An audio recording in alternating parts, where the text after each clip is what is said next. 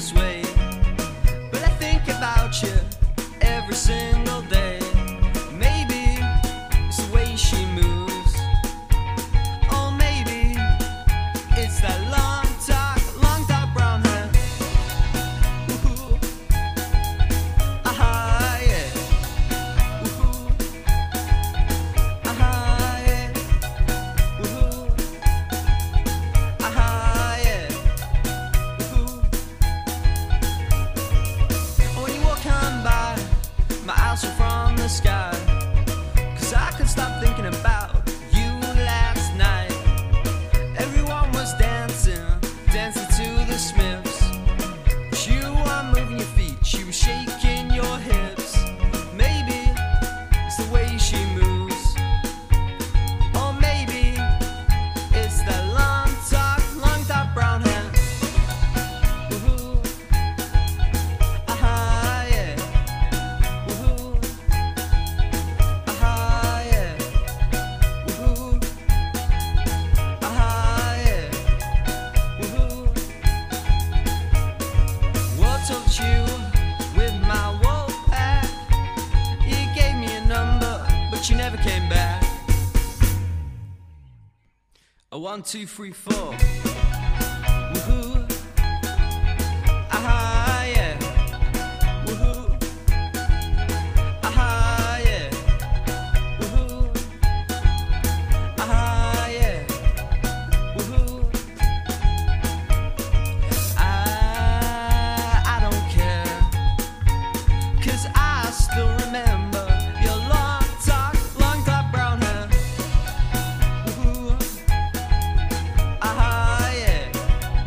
Woohoo. Aha, yeah. Woohoo. Aha, yeah. Woohoo. Aha, yeah.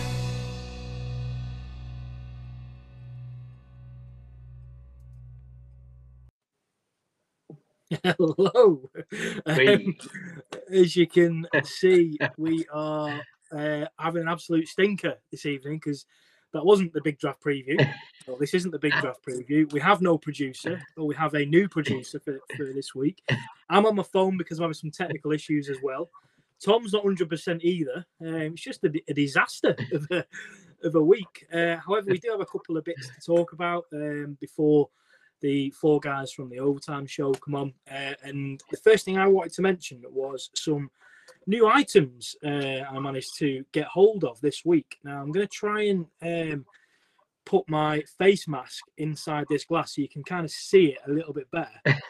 But I've managed to get my hands on a Raiders pint glass, which I think looks pretty cool, if I'm being honest. And the very nice guys down at the place that make them, which our producer should be putting across the bottom now, if he's listening. We've just had a picture come up.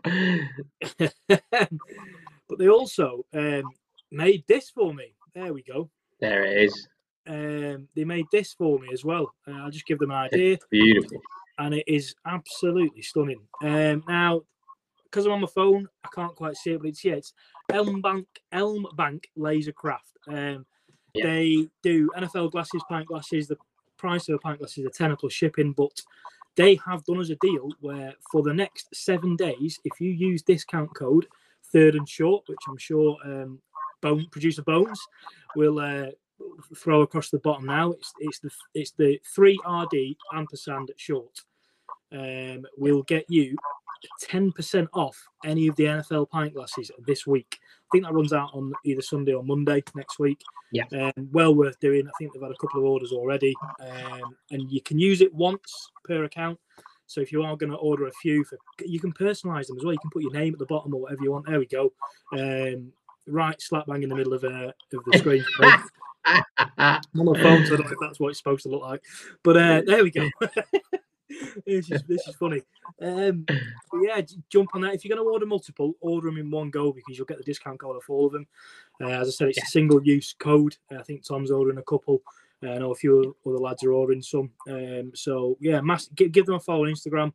We'll put details on our socials. I think I put it on Instagram this morning, but we'll put it on the Facebook and the Twitter as well. Really good guys. Got chatting to them, and they were more than happy to do as a discount code for a week. And yeah, I think they're really, really smart as well. And can't believe we've actually got our logo on a glass. There we go. Looks sick. So yeah, give them a follow and all that sort of stuff. Use the discount code. Producer's getting his money's worth here, isn't he? We're getting our money's worth. Absolutely. Good work, Bones. We love it. Yeah, so we have no Jamie either. Jamie's we've sacked him. We've had a meeting, and we couldn't look past the episode where we had no sound. And, because there's now 8 of us involved, we took a vote and we decided to sack him. So no, we haven't really. Jamie will be back next week, all being well. And I think there's only a couple of other bits to talk about. The first thing I wanted to mention, Tom, was there was a comment I made last week where I called Elusive Poet a moron for thinking the AFC East was a strong division. And he's commented since then saying that, we all took it, we're all a bit sensitive, or I think he aimed it at me. But his argument was that the AFC North have the Bengals and the AFC East have the Jets. But I think it was pointed out by Bones, I think, where it was the AFC North had 3 playoff teams last year and the AFC East had 1. So you're still a fucking moron, pal. I'm happy to invite you on the show and we'll have it out. I don't even know who you are, but no, I'm only joking. We're really pleased to have you as a new listener. I genuinely don't know who you are. But I was just justifying that the AFC North had 3 playoff teams and the AFC East had 1. So you'll also probably realise that a fucking moron is a weak insult for us. If you're new to the show, there's no offence meant by it all. Well, it probably is because it's Matt that said it, but it's just part of the parcel. It's a term of endearment for me. Yeah. So, get in touch. We're always after new guests, so it'd be great to have you on. Just message the Twitter, JP or Gaz will jump on and get you sorted, get you booked in. We need content, as you can tell. Me and Matt are here to fill a 10-minute gap until overtime starts, so we're happy to have someone on that we've insulted. We're done. The only other thing I wanted to bring up was the London games have been announced, haven't they? Yes. For October time, and obviously I'm sure most of the group chat and ourselves are going to be looking at going. It's Dolphins, Jags, isn't it? And then Falcons, Jets, I think, is it? Jets, yeah. Not 2 great matchups, really. But at least Dolphins and Jags is probably the most exciting one, isn't it? I think so, yeah. Get to see. But then again, I suppose you can pick players out of them all that you'll want to see. Like, I imagine a load of people will want to see Pitts live. And then you've got all the Jets first rounders that you've had. Let's see what Zach Wilson's like and everything like that. So, yeah, absolutely. Hopefully we'll get it sorted. Hopefully Mr. Love will add some value to the group rather than just sharing the same thing that's been shared over and over again, and sort us out something to do with the UK games. If you're listening, that is. Yeah, I can't wait for if we can get some tickets. This will be my first one that we'll be going to. Ties in perfectly for us, done it with our mate's birthday, who's a Jags fan. Yeah. So it'd be great if we can get it. Yeah, I think that's about it. There's nothing else has happened, has it? We just wanted to make sure we showed our faces more than anything. Yeah, I'm keeping the streak alive. I know I popped on for 3 minutes a couple of weeks ago. I've just about doubled that, I think, this week.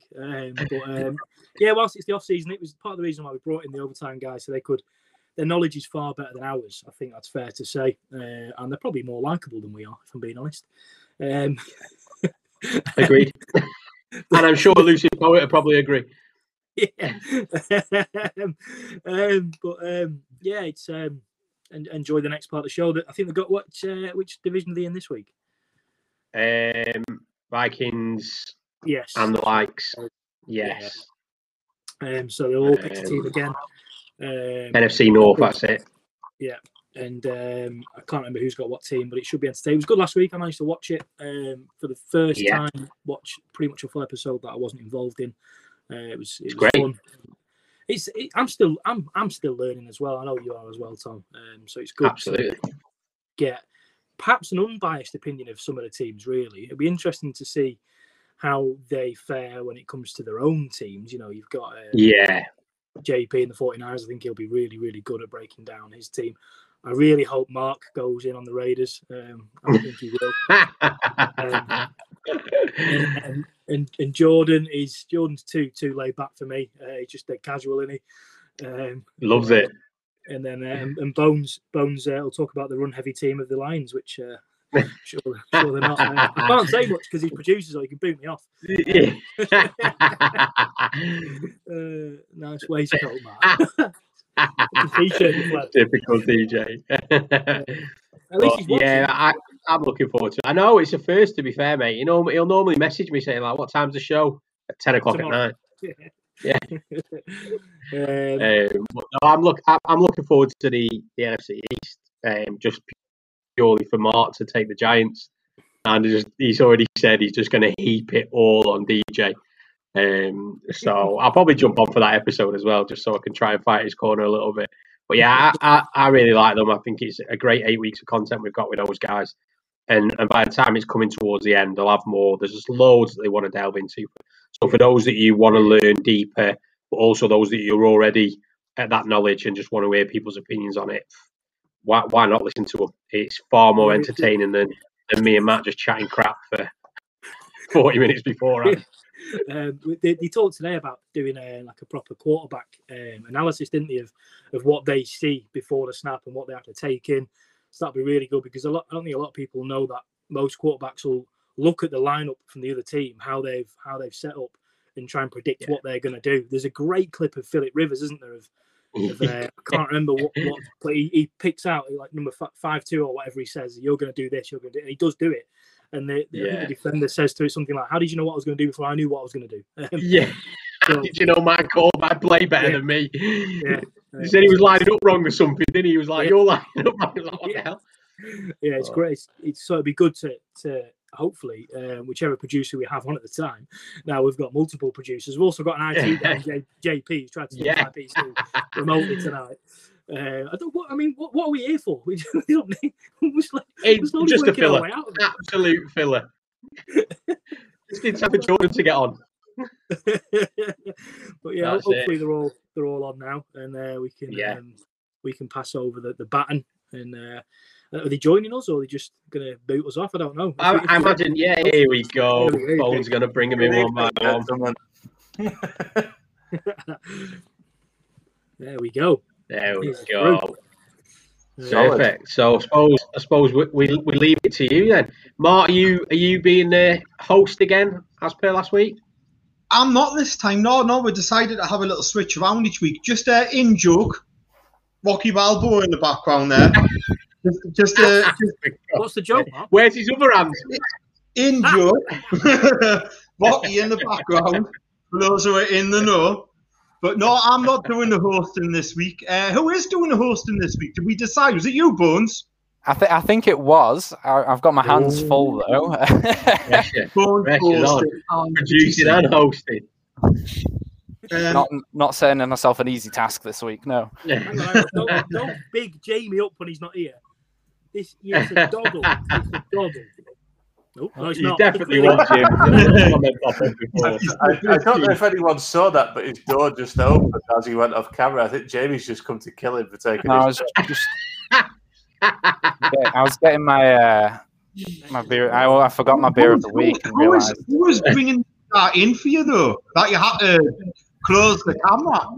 Is that Lucy? It was, yeah.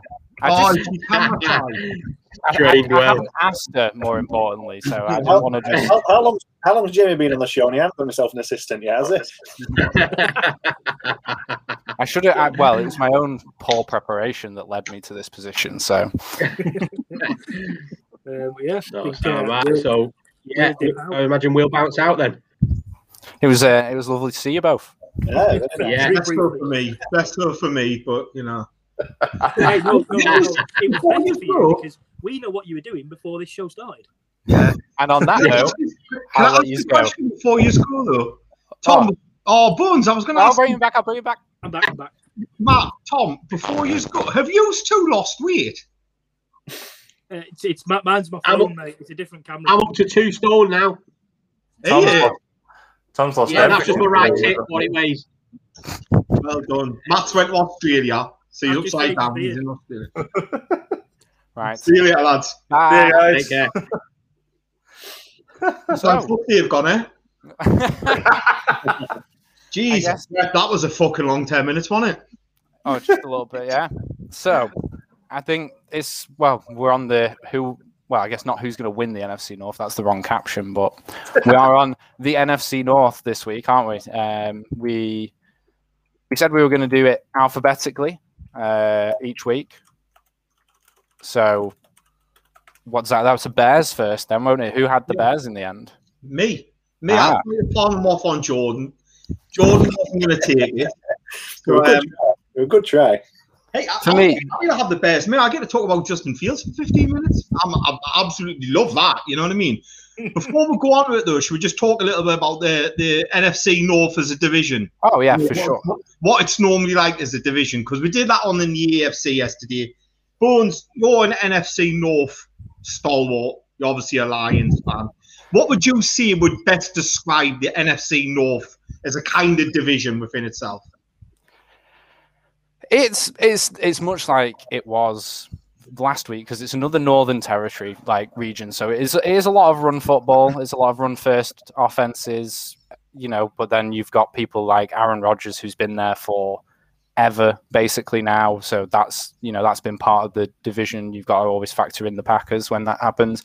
But it's a predominantly run heavy division. It's my favorite division. I love to watch the NFC North games. I think it's got some of the most history in the whole NFL. Realistically, they are some of the oldest teams that the league has to offer any of us. And there's some storied rivalries that go back like 100 years at this point, I guess, after last year, was it? So, yeah, it's a really good division. I think it's one of those divisions that doesn't get much attention because it doesn't change a lot. It's normally the Packers come out top of the division, and then either the Vikings or the Bears are second in the division. We're never sending three teams to the playoffs. Like realistically, that doesn't happen often anyway. But it's a tough division. I think it's still even though we don't send that many teams to the playoff, I don't think it's an easy division to get your wins in. And yeah, like you say, it's a storied division, and that's what got me into it. Realistically, the age of the teams and the history of it all. When I think of the NFC North, I instantly think of the Bears and the Packers. You know, and that rivalry. There's a few rivalries in American football which I would say where there's proper hatred that runs through it.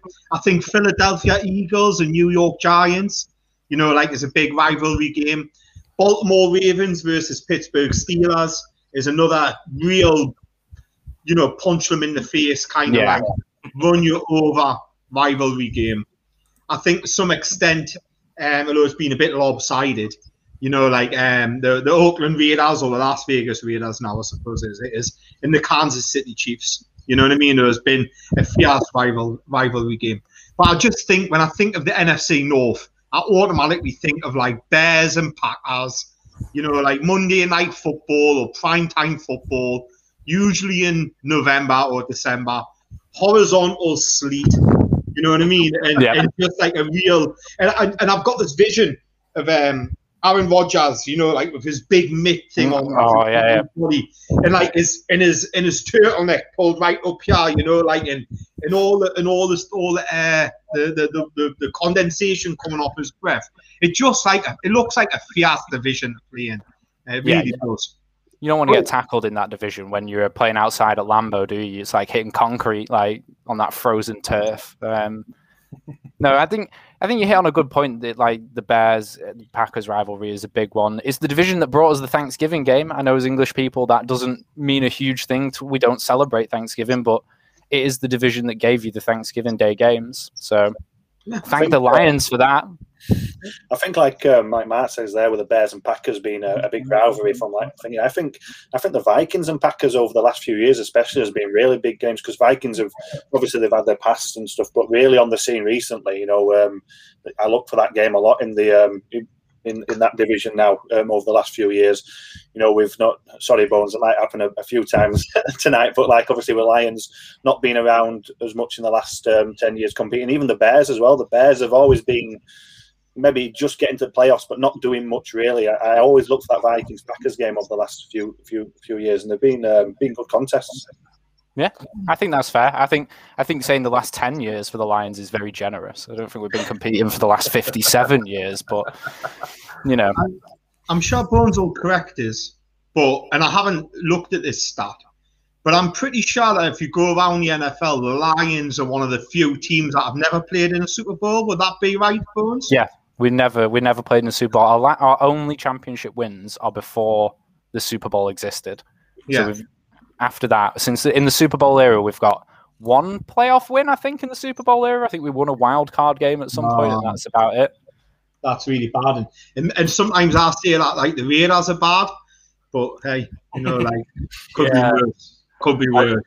I just looked it up actually because I was curious what year the Lions last won the division. It was 1993.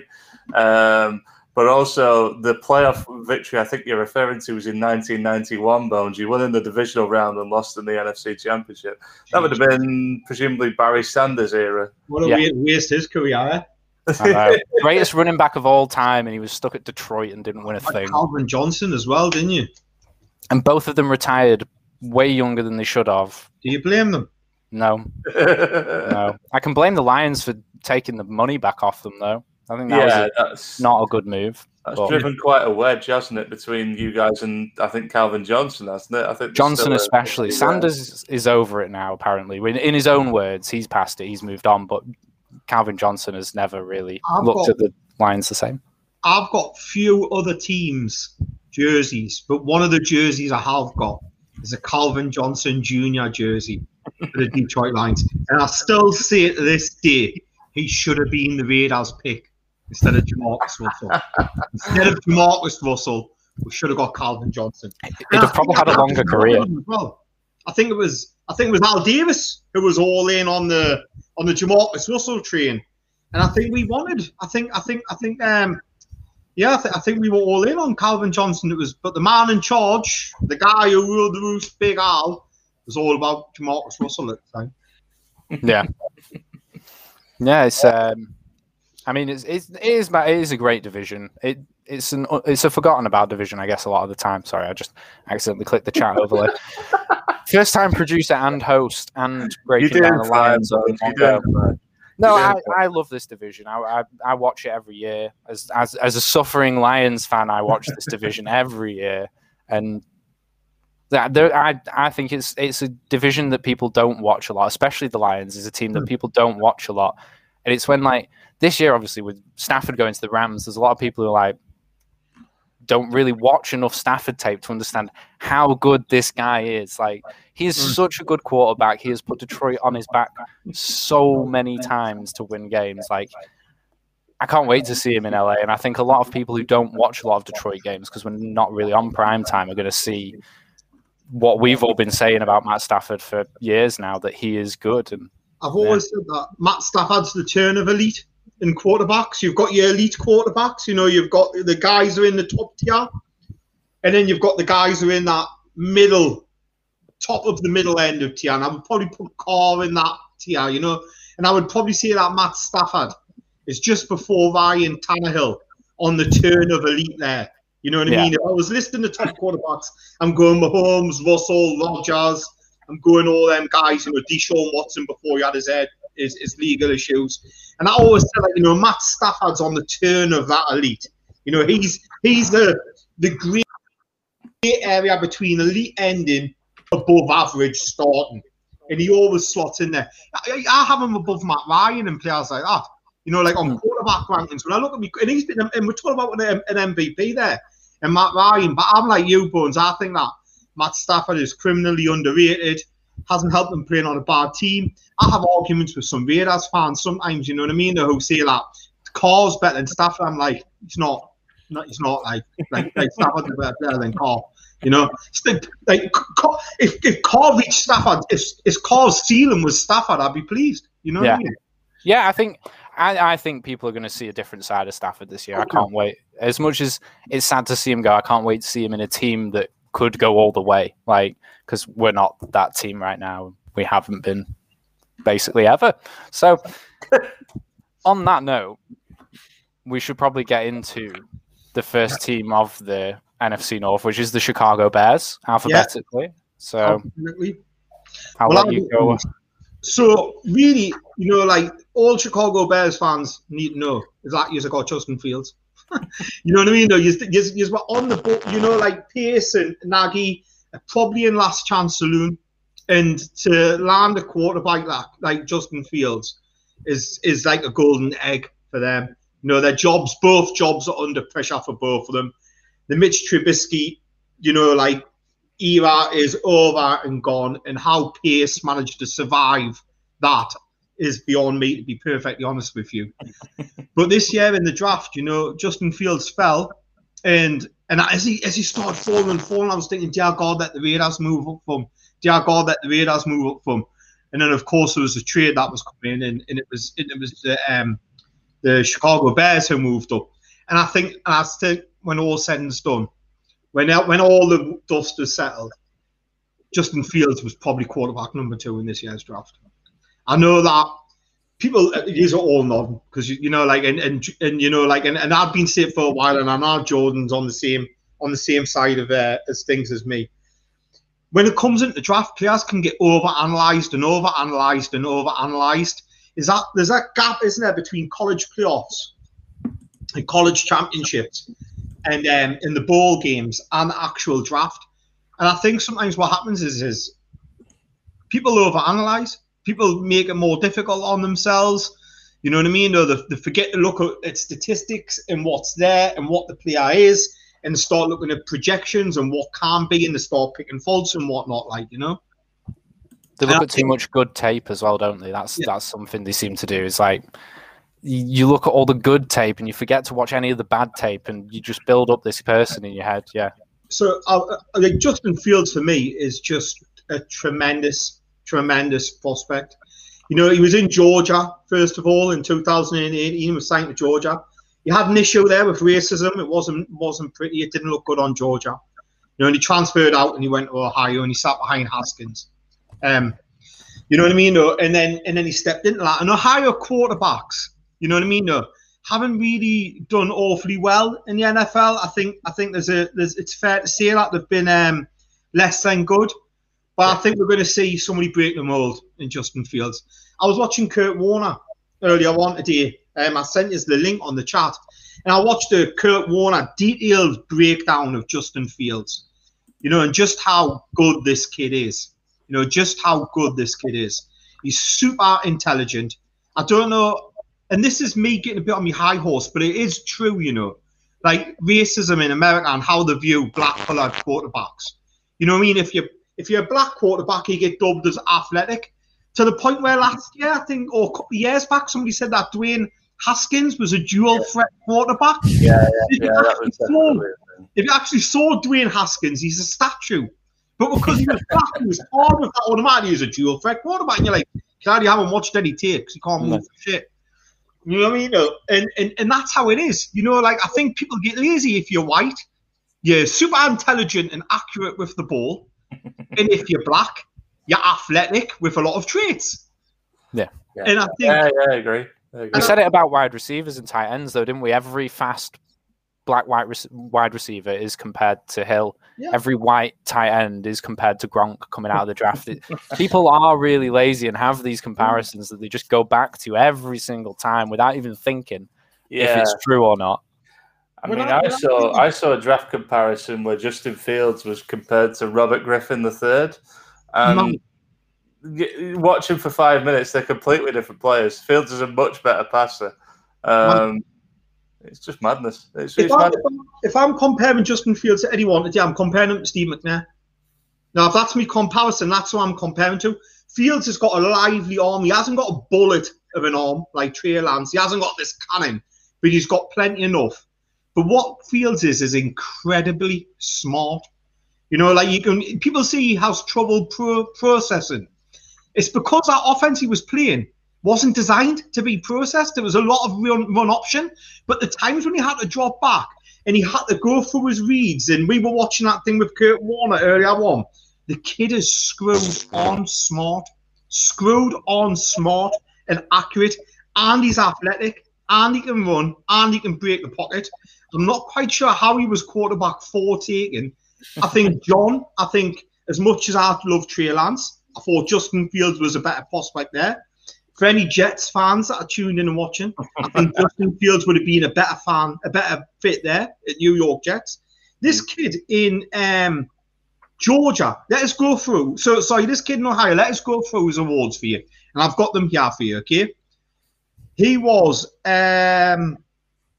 Big Ten Football Championship MVP, second All-Team American, 2 first-team All-Big Tens. Then we look at his statistics. Okay, I'm actually looking at his statistics.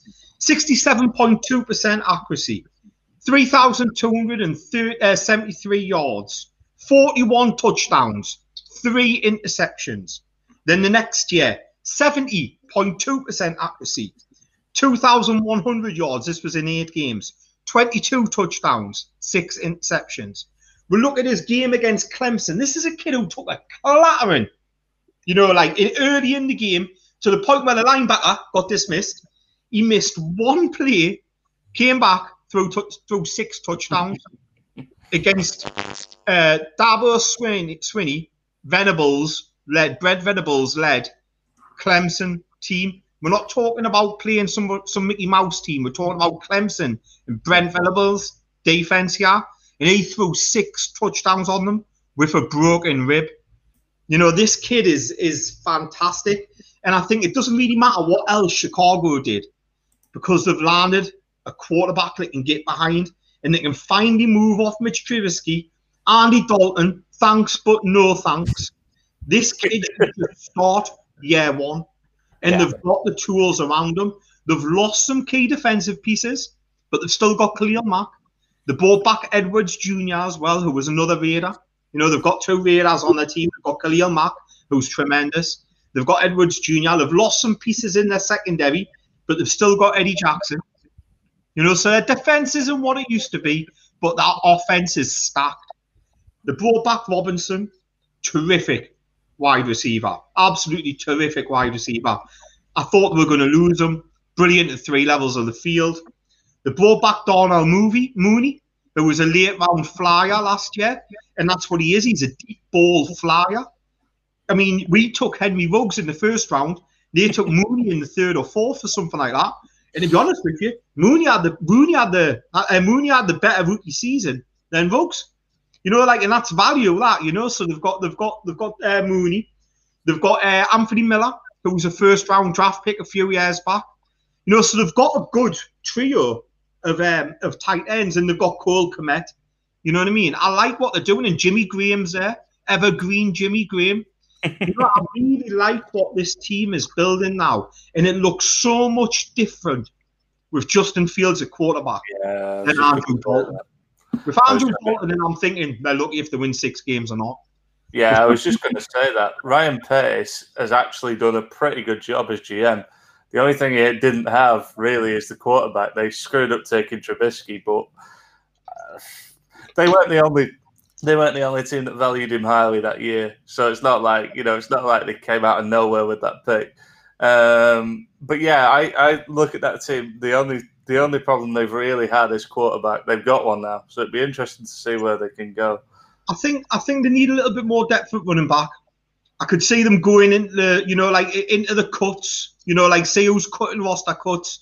They've basically got David Montgomery and they've got Tariq Cohen, and that's pretty much what they're looking at running back. I think they could do with another vet there. If someone's cut, in training camp, I wouldn't be surprised if they put up a running back. I love the fact that they got Tevin Jenkins, who can play right tackle or right guard. The kid from Oklahoma, I don't think people thought was going to fall out of the 1st round. I'm surprised he fell out the 1st round. And the Bears were aggressive again and moved up and got him. Lost a lot of that draft capital, but they filled their 2 biggest needs with, consensus best players available at the board, and were willing to move up and get them. And they got 2 bona fide starters. One will start right tackle or guard, and the other one should start day 1 at quarterback. Just move off Andy Dalton. Give Justin Fields the ball. Thanks, but no thanks. Let's not wait. let's not wait until week 6 in the division, to be honest. Because I tell you what, if Aaron Rodgers leaves Green Bay, this division can be won by any of 4 teams, including News Bones. I know, it's crazy to think, isn't it, if Rodgers leaves, how open this division suddenly becomes. Like, it's crazy. Yeah. And I think I think any of these 4 teams can win this division. I think they'll all look at it and go, yeah, if Rodgers goes, we've all got a chance. And I think that's this division is wide open without Rodgers in it. And I think Chicago Bears do not want to get off to a slow start. Just give the ball to Fields. Thank you, the Red Rifle. You can sit on the bench, become the mentor. Nick Foles, you can disappear. And just put the ball in this kid's hands. Because what we're seeing with Jalen Hurts is that young quarterbacks will come in and they'll make it work with their legs, and Fields will make it work with his legs to start off with. But he's a good enough passer, and he's clever, and he's accurate enough to be able to pass and win in the NFL as a legitimate passer as well, And the other thing is, like, why would you not put him in? You aren't going anywhere with Andy Dalton at quarterback. Like, I know we've talked. I think we touched on it with Trey Lance. Like, there's an element of why would you leave him on the bench, but at least with Garoppolo, you can point to some success that he's had. Yeah, Dalton has always been an average/below average NFL starter. What on earth are you getting from leaving him in? Really, other than maybe just giving him a bit more, Fields a bit more time to learn the offense or something. But I don't think he'll need it. I think they got to go with him week 1. You know what you're going to get with Andrew Dalton, and it's going to be something like 17 from 25, 228 yards, 2 touchdowns and an interception, and probably 3 or 4 sacks. That's what you're going to get from Andy Dalton. We know this at this point. We know what he's going to be. Yeah. He's going to be about a 65 to 70% accuracy thrower. He's going to throw a touchdown. He's going to throw a pick. He's going to get hit because he's got limited mobility at this age. You know what I mean? So he's going to eat the dirt a little bit. With Fields, that kid, who tell me now what Fields' opening start line is going to be? We don't know, and that's the exciting part of putting somebody like Fields in. I'm just looking at the Bears schedule, and they need to get off to a quick start by the looks of it. Obviously, they've got the Rams first game, and you've got Bengals and Browns. Then you've got the Lions and Raiders back to back. But then I look, and they've got Packers. Obviously, we don't know if Aaron Rodgers is going to be there. Buccaneers, 49ers, Steelers, Ravens, and then obviously back to the Lions. If they don't get a good start early on, they could. Obviously, you never know and stuff with Aaron Rodgers, but you've got Aaron Rodgers, Tom Brady, 49ers will be a different force this year, with all the injuries back, and Steelers and Ravens after it could be a downward spiral if they don't get off to a quick start with them games early. Our whole division has some interesting matchups though this year with just the way it's fallen and the divisions we've got to play. Like, I don't think any team in our division is going to have. Maybe the Packers have the easiest schedule, perhaps. But none of us have an easy ride of it, looking at the schedule strength and stuff like that. Unlike in the AFC North, you're going to have to win your division to get your playoffs because you're not going to get a wild card team from this division. No. Not with the schedule and the teams are going to play and other people in there in the NFC. If you wanted to get the playoffs, you better hope you're winning this division because I don't think a wild card team is going to come from here. No. I think the wild card team is going to come from the NFC South. You know what I mean? And probably from the NFC West. You know what I mean? And if there's a third one, I think that'll still come from the NFC West as well. You know what I mean? So I think in the NFC North, if you're a Lions fan or a Chicago Bears fan or Vikings or Packers, and you better hope that you're winning your division. Because an 8-8 record isn't going to carry into the playoffs, or well, you can't have 8-8 anymore, can you? 9-8, or you know what I mean? It's not going to, it's not going to take you in there anymore. No. So I mean, that's where I'm at with Chicago Bears. I would have given you a D. I would have said you were on for like a 6 to 7 win season, and then you had a really good draft, and you mightn't have spent many picks, but you went and got 2 first-round talents and moved up and were aggressive to get them. They filled your biggest needs. One goes on the offensive line, either inside or out, starts day one, and the other one's a really exciting quarterback. And that's what counts in this league, quarterbacks, Yeah. Yeah, it's a very good way to look at it. Like I say, I think they showed last year they can run the ball. Like, I'm watching Chicago play against us and Green Bay and stuff. I saw Chicago run the ball a lot. Montgomery is looking like a good pickup. Like, I think you're right. They could use maybe another veteran head in the run, especially the way it's all running back committees now. Like they probably need another one, but a solid running quarterback to add to that mix is just going to make that offense even more like lethal, I think. And I'm happy for them. I'm not happy to play them, if that makes like I'm not looking forward to playing against the Bears this year. I'm a little bit worried, but same going into every year as a Lions fan. I'm always a little bit worried. I'm so miffed because I'm really jealous. I want to be happy and excited about my football team. And nothing makes you more happy and excited than good young players in key positions like quarterback. When you go from mediocre, which is what Andy Dalton is, and you go to exciting, which is what Justin Fields is, I kind of feel that. Because I think that Derek Carr's just a little bit of a rich man's version of Andy Dalton. You know what I mean? Don't get me wrong, he's a better player than Andy Dalton. But he's that mediocre, drab, yawn, bored. You know, like I know what I'm going to get from Derek Carr. And I'm really eager for this exciting, new, modern, big quarterback. And I just wish it was us that I traded up and it wasn't the Bears. But it's the Bears. He's a jammy. You've got lots to look forward to. You've got some really exciting defenders in Mack and Roquan Smith. You've got some really good pieces on offense. I really hate you. I'm really envious. I can probably say this to 31 other teams in the NFL at the minute. But yeah, that's where you are. A lot to be pleased about. Yeah.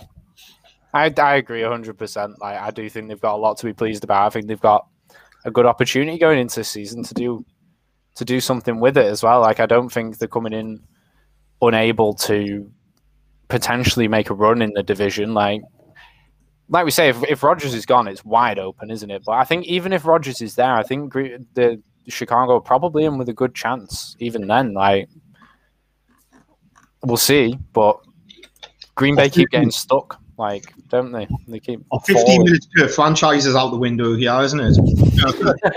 As usual, we're well out. We did spend a bit of time at the start. I think it was 15 minutes for Justin Fields, wasn't he? Wasn't even a franchise. He is the franchise.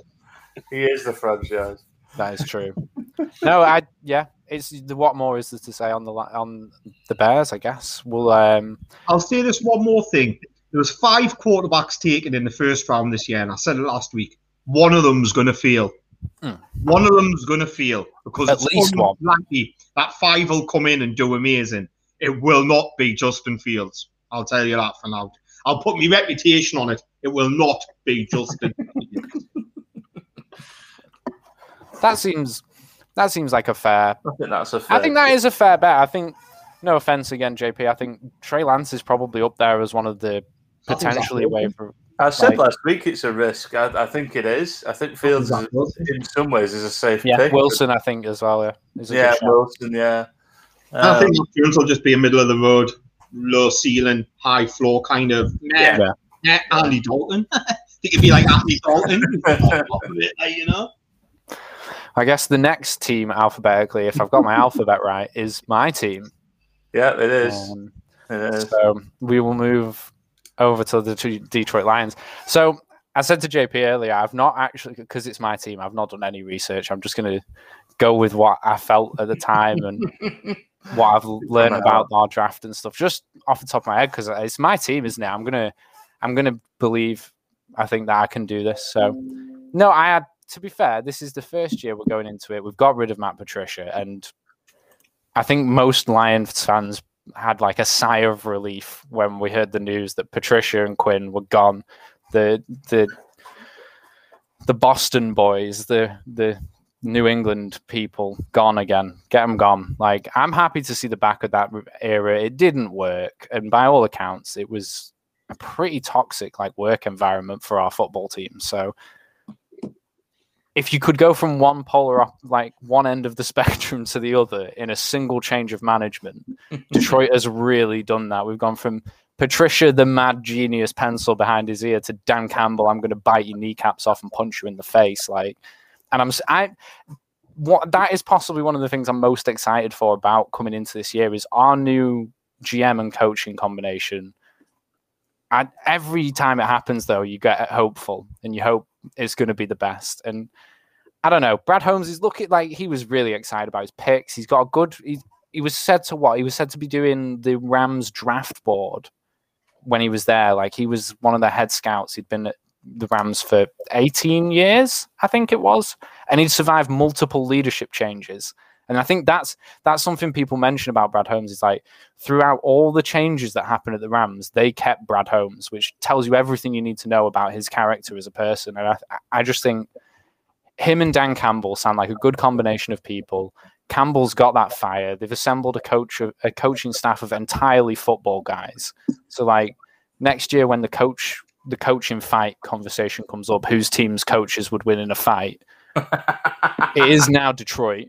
We would beat the Tennessee Titans. Mike Vrabel would get his ass kicked by the Detroit Lions coaching staff. So we can at least take that little victory. But in terms of the draft, like, I mean, what can you say about the Lions draft? Sewell fell to us. Unbelievable.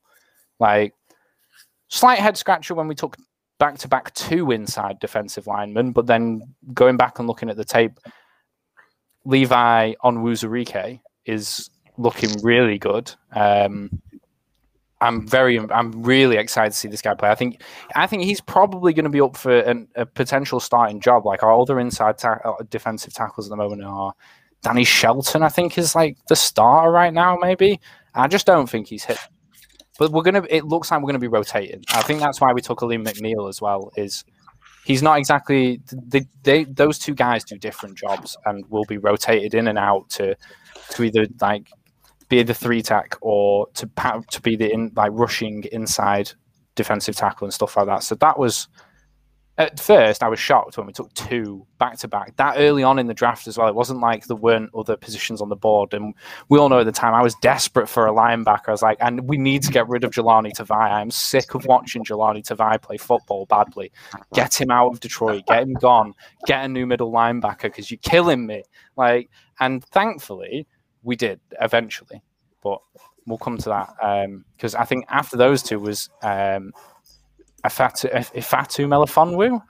His first name's quite hard to pronounce, but we need So I've seen some more stuff about him since the draft, and some people saying that he could possibly fall into a safety role for us if we need him to. Like he can fit that, but I don't see it. I think we need help at cornerback, and I imagine he's probably going to be in at corner for us between what we've only really got Oruwariye and Okudah right now. I think I don't think there's any more cornerbacks really of note on the roster.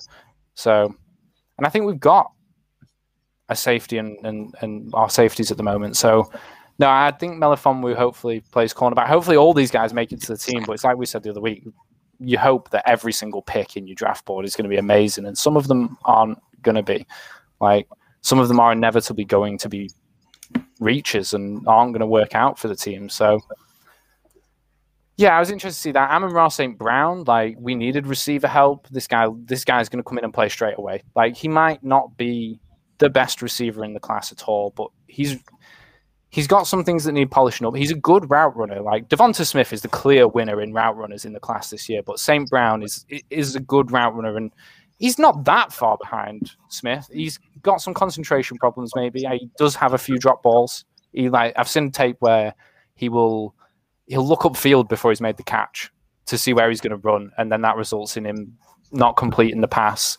But tidying up those kind of things, like make the catch before you look where you're going to run, because it doesn't matter where you're going to run if you don't catch the ball in the first place to run with it. Like focus on the first bit. But no, I think he'll also be a good addition. I think we've lost so much this year. I think it's hard to look at the Lions right now and say we're not in full rebuild mode. Like we've lost everything basically. Galladay's gone, like Stafford's gone.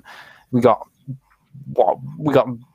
a decent offensive line though. To be fair, they did for what Matt Patricia and Bob Quinn actually managed to do. They did manage to get us into a decent position with our offensive line where we had Decker and Ragnow already. You add Sewell to that combination. Crosby could stick around. Rumors he's getting traded away, but that's another story. Like we have a decent offensive line that could do well for us, and I think coming into this next season, we're still not going to be a top tier team. The one pick I'm most excited to see, and I hope he makes the team, is Derek Barnes. The stuff I've heard about this guy is like, yeah, he seems like a proper he's just going after it. He's fully invested, which is I'm really happy to see. Like, he's even got a massive lion tattoo on his chest because it's his favorite animal in the world, like from before he was a Detroit Lion, obviously. So, I mean, it's like it was made to happen. But this guy, no, I'm happy to see us take a middle linebacker. This guy's like motor, his drive, like his personality just seems perfect. I can't wait to see him play with the new coaching staff as well, because I think that is the other thing here is these guys. I don't think these guys would have been successful under our previous establishment, but I think with the attitude that our new coaching staff have, is like some of these guys are going to come in and hopefully be more successful, and hopefully it's going to make people want to come and play football in Detroit. And that is something that we need. Like, we've all heard the story about Gronk retiring rather than coming and playing for the Lions. Like, it is a thing. Like, people don't want to come play in Detroit.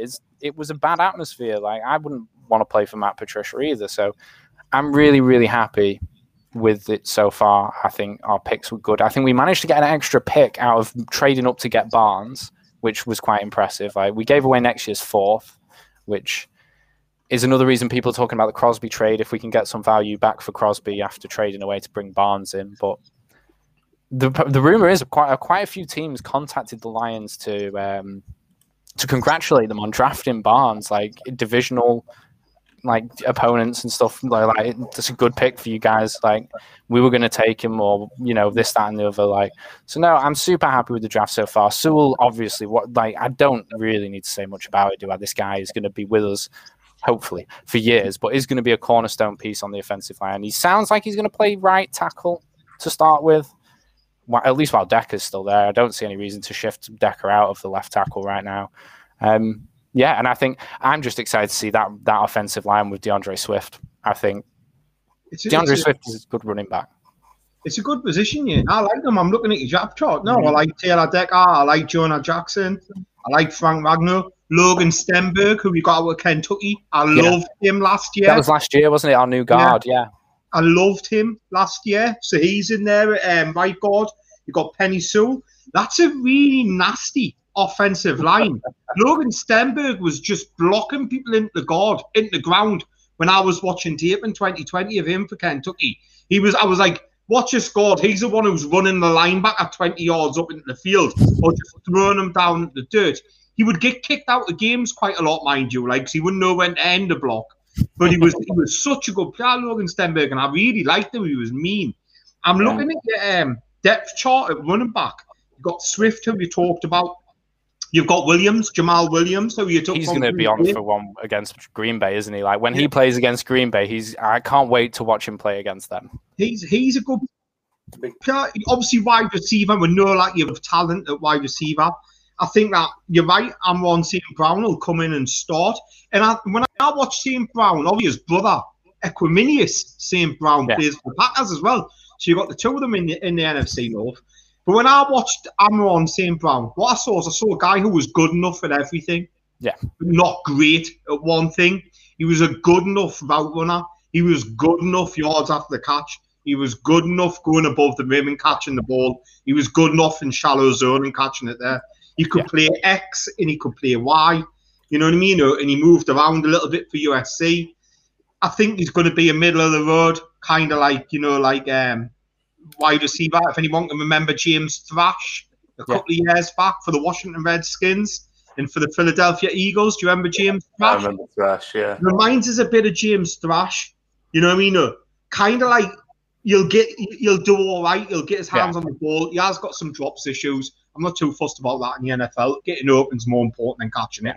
You know what I mean? If you're getting open, you can tidy up the drops. We're not going to see any Golladay moments from him, that's for sure. Like, we're not going to see Golladay tier catches. But if Quintez Cephas comes on and plays well this year, like Wisconsin, was he from Wisconsin? Cephas, I think he was.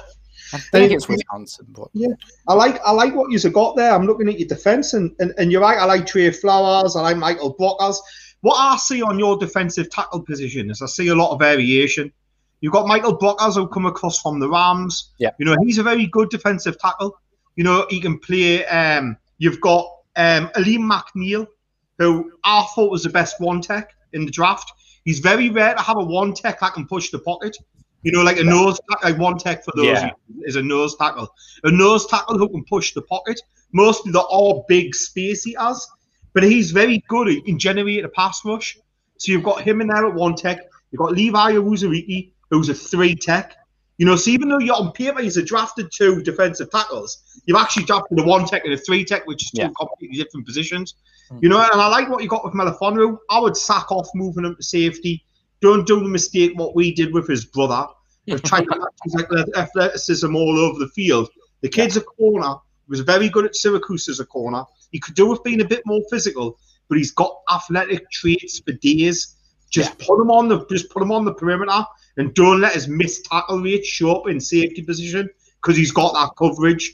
You know what I mean? No, just stick him up in the corner and protect him because he's not a great tackler. He's not overly physical, but he is very, very athletic. And he'll stick with number 1 wide receivers. I heard something interesting about our corners now. Between Melifonwu, Owarie, and Okuda, all their families originate from the same country. Apparently, I can't remember which country it is. I don't want to say the wrong one. Yeah. But yeah, they're apparently they've already messaged each other.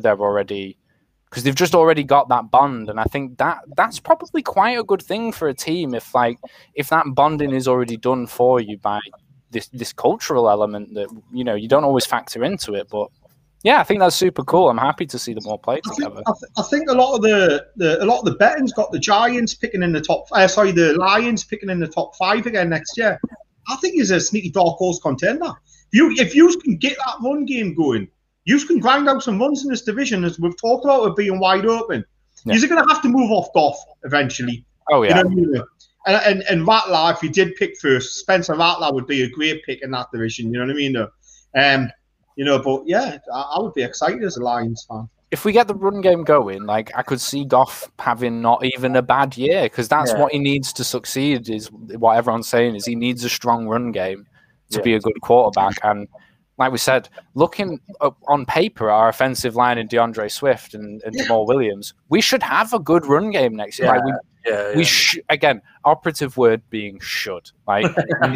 Whether we will or not is a completely different question. But on paper, we could be a really good running team next year, and then Goff might actually be able to throw the ball. I think there's 2 things at play with the Lions for me. One is, whenever a new regime takes a team over, especially a team that was in the state that the Lions are, I always look at how they draft and what they value. And I didn't really know anything about Brad Holmes. And I was quite pleased to see what he did, starting building trenches out, because that's something that doesn't show up on the stat sheet a whole lot, and it doesn't win you the plaudits on draft night. And, you're not in the headlines the next day, but it's the type of thing that wins you games, especially in a division like the NFC North. So, I mean, I've already said how much I love the pick of Sewell. It's one of those classic ones where you're like, just don't screw this up. And they did. So, that's fine. And D-line, I like that.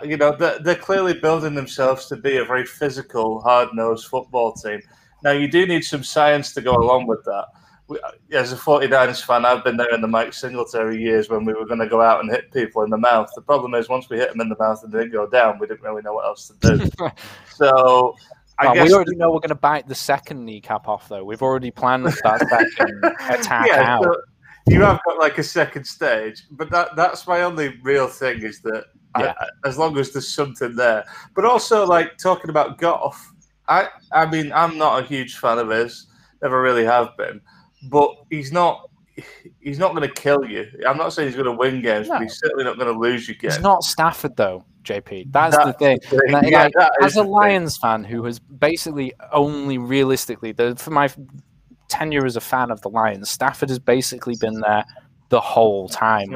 It is weird when that kind of player who's been with your team forever goes away and you're like, oh, damn. He's really gone. Yeah. This is actually happening. But it's a really tough act to follow as well. In terms of how good Stafford is, and there's no way that Goff can be at that level, but he could be at a good enough level to win games. And you're right, Mark. I think we'll see them grind out wins, and I think we'll see them sneak up on teams as well. Because I think a lot of people are thinking, like you said, top 5 pick next year. New coach, new regime. We should be able to blow these guys. We play you in week 1, and the way that we sometimes come out and lay an egg in week 1, I'm not convinced that we'll get past that game. All our hardest games are at the start of the season as well.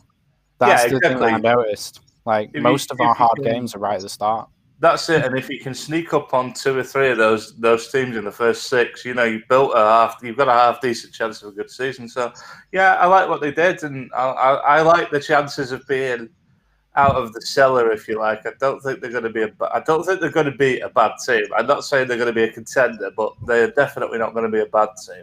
They're not designed to play from behind. If you're going behind in games and you're finding yourselves 2 scores down, you're not going to win many games then. You know what I mean? But if you can play with a lead, if you can build up a bit of a lead and you can lean on that run game, I think this will surprise a few teams. You're not if you aren't going to turn many. If you're down 10 points, I'll be laying the opposition to beat you, and I'll be stacking money on the opposition to beat you if you're 10 points down. I don't see you being one of these teams who's going to be able to get back into games once you fall behind by 2 scores. But I think that if you can play with a lead, I think you've got the ability to be able to grind it down, and your defense could be stingy enough this year. Yeah, I'm not saying we're going to win the division by any stretch of the imagination. Yeah, but wide open, Bones. Stranger things are happening, mate. I mean, especially if Rodgers goes, weirder things would have happened. But that's the question mark, isn't it? That's the question mark. I'd just like to see a season where we go over 500. Just. But then at the same time, there is a part of me that acknowledges this is year 1 of a rebuild, and I kind of don't want us to do that well. There's a small part of me that it's not a good fan attitude to have, but that was we're still going to be rebuilding next year. If we lose a bit, it's not the end of the world. Shall I tell you who needs to make a jump this year, Bones? Hawkinson has got to make a jump. I think when you look at that wide receiver room and you think, okay, you've got Amon St. Brown and all that, but look, rookies are rookies. We can get excited about things, but the truth of the matter is, if he gets 500 yards in his first season, is it going to be kind of chuffed? Do you know what I mean? Yeah. But Hawkinson's got to step up. He was a top 10 pick not that long ago. He's got to step up because, he hasn't really shown out yet. He's done it in spurts and spats, but he has to kind of step up now and become a true player for years. Yeah, for sure. I think you need to see. And on Matt Patricia, just quickly, and I say this with a lot of New England coaches, they seem to get the wrong part of Bill Belichick. So Bill Belichick's obviously a disciplinarian, and he's a no-nonsense kind of coach. And I think what we see his coaching tree come and try to be that. Yeah. And I think what they don't realise is that Bill Belichick is a fantastic people manager as well. He had some massive personalities, in New England. Randy Moss played at New England and played his best football at New England, and he had a huge personality. But Bill Belichick knew how to manage him.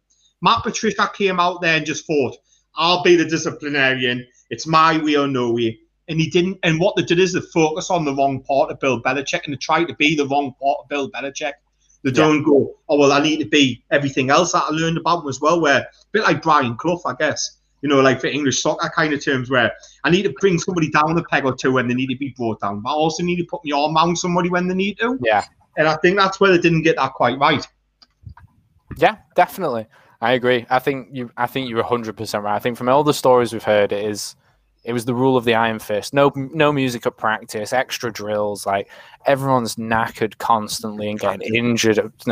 Yeah, it just didn't sound like a good atmosphere. But I feel like the Lions have taken up a good portion of the time. I know they're my team, and I am one of. But I don't want to drag it out any longer than it has to, because I don't want to be seen as favoriting the Lions in this situation. But no, I think overall, I'd have given us a good rating on our draft, maybe an A-, B+ kind of range. I don't think it was bad. I don't think it's going to show immediately, but I think it's a good futures. It's a good draft for building on. But with that, I guess it would be time to move on to the Green Bay Packers. A recent addition to the group chat supports this team that nobody else in the NFC North likes, but there you go. If there's one thing that Bears fans, Lions fans, and Vikings fans can agree on, it's fuck the Packers. No one likes friggin' cheese anyway. And I think the whole thing they'll be agreeing on is hopefully Aaron Rodgers isn't there. Yes. It makes a better division. But like I say, we don't know what's going to happen. But it'd be wrong of me if I didn't bring it up early on, to talk about the Packers, because if Aaron Rodgers is there, I know a lot of people expect Green Bay to win the division. I don't think it's as straightforward as a lot of people think, even if he is there. But if he isn't there, it's going to be like a few, but I think all three of you mentioned it. It's going to be wide open if he goes, and we don't know yet, do we? So, but obviously they have got Jordan Love there, sat there for a year. We don't know what to expect from him, do we? Really, especially I've seen his tape in the past, and he's a good quarterback in college, but it's a question mark, isn't it? I suppose the positive is he sat there for a year with wide receivers and things like that, but it's a question mark. It's the same as all the rookie quarterbacks going in this year, really. Going into the room. But I could talk about Aaron Rodgers for ages, but that's where I stand on it. But I think, like I said, Aaron Rodgers staying there, everyone would presume that the Packers are going to win this division hands down. But I look at the offensive line and the players that they've lost in free agency, and although they've brought some players in the draft, I think it's. I'm not saying it's bad. You look at the All-Pro that they lost at centre, Corey Linsley. It's a massive loss. You've got Ricky Wagner, Lane Taylor that have gone, and they brought in Josh Myers, who I think is a good centre, but there's no Corey Linsley, is he? Obviously, he could be eventually, but he's at the moment. There's no Corey Linsley. He's going to be learning on the job. He's good in the run. He's good in the run defense, but run offensive line. But his passing, his defense it's a bit lackluster. You've got Royce Newman at guard and Cole Van Lanen, who was at Wisconsin. He played left tackle, but I don't see him being a left tackle in the NFL. To be honest with you, I think he'll switch to guard. But like I say, you've got all these three players coming in to take over on the offensive line of these experienced players that they've lost. And I'd say that's a big concern, even with Aaron Rodgers there. I really do. I don't know what you guys think, but I'm still concerned. Like I said, even if Aaron Rodgers is there. I think Elton Jenkins, who they drafted out of Mississippi State, who played guard last year, will probably slot into centre. I think he'll probably play centre. He was a natural centre, and he ended up playing guard last year because I had Lindsay. But when he came out of Mississippi State in the second round, I think they got him. He was a centre anyway. They just slotted him in at guard, and he did really well. He had a really good season at guard. I presume he's going to go back to centre, like he did in college for Mississippi State, and play centre for Green Bay. But it's a big question mark because, Corey Lindsey is an all-pro kind of player. He's got that Pro Bowl kind of calibre. And Elton Jenkins, for as good as he was last year, is still a second-year professional. You know what I mean? Whilst I do think he's a good player. Jordan Love is a big question mark. I liked him in college, but his 2019 tape, 2020 tape before he went in the draft was really poor. His 2018 tape for Utah was really, very good. So we don't really know what we've got out of him. We hear reports that he's been really poor in training at Green Bay. In pre-season, he's been really poor. I'm not quite sure what they're doing at running back. They brought back Jones, and they give him a lot of money. Yeah, they did. And they've got A.J. Dillon, who they blew a second-round pick on last year, stashed him behind him. You know what I mean? Yeah. I think I know they picked up Kylan Hill late on, and it could be something, but it's not going to be anything physical for him. But he's got pass catching ability.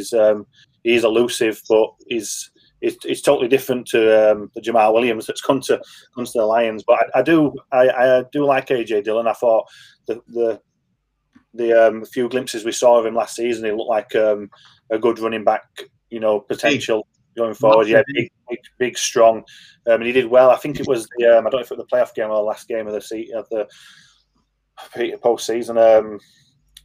I can't remember which one it was, but he looks good. But I was surprised that they re-signed Aaron Jones, to be honest with you. I don't get me wrong, I think he's a good player, but a lot of money as well. A lot of money for him as well. But I like Carnell. Just speaking of the draft, I thought I wasn't. No disrespect to the players that the Packers drafted, but I just thought a few of the decisions made were a few head scratchers to me. I thought the Eric Stokes pickup in the first round was bizarre. I like Eric Stokes. I think he's a good cornerback, but I thought there were better cornerbacks for what Packers use on the board. I didn't even think they probably needed one in the first round. Like everyone were laying into Kevin King. I think he had apart from obviously he had a bit of recession in 2020. I don't think it was as bad as people thought. I think they just picked on him because of the Tampa Bay game. I thought he had a decent season, so I'm surprised they went cornerback there. And the other big one I thought was the trade up for Amari Rodgers. They gave away, I think it was a 4th round pick to Tennessee in the 3rd round and their 3rd round pick to go up and get Amari Rodgers. Obviously, they've seen something that they must really love in him. But I looked at the players, like I wrote them down here that are left on the board. If they would have stayed at 92, they still would have had a chance of Spencer Brown, Monty Rice linebacker, James Hudson, and Quinn Menares. And they gave up the 135 pick to the Titans to go up and get Amari Rodgers. And there were Dante Smith, Rashad Reaver, Buddy Johnson, Josh Ball. Better players that positions than Amari Rodgers. And obviously they must see something in him. And again, nothing against Amari Rodgers. I think he's a decent player, but I thought it was a bizarre move to give away your 3rd and 4th pick to go up and get someone like him. And Amon-Ra St. Brown was still on the I think he went later on. I think he went. Tillon Wallace was still there. It was a real head scratcher, that one. Obviously, like I said, they must really love something in him. But yeah, a real head scratcher. So I thought the draft, even though they picked up some good players, I thought it wasn't the greatest of drafts from the Packers, to be honest with you. Don't know. Again, I don't know what you guys thought of it. Yeah, I pretty much agree. I think I said on this pod on the post draft one, I don't really know what the Packers are doing, and I feel like I say that every year, and yet they still seem to be in contention. But I think a lot of that is riding off the arm of Rodgers, and he's clearly quite pissed off about that now. Yeah, I don't get the sense they know what they want or where they're trying to go as a team. I feel like they'll be okay this year, as you say, if Rodgers comes back.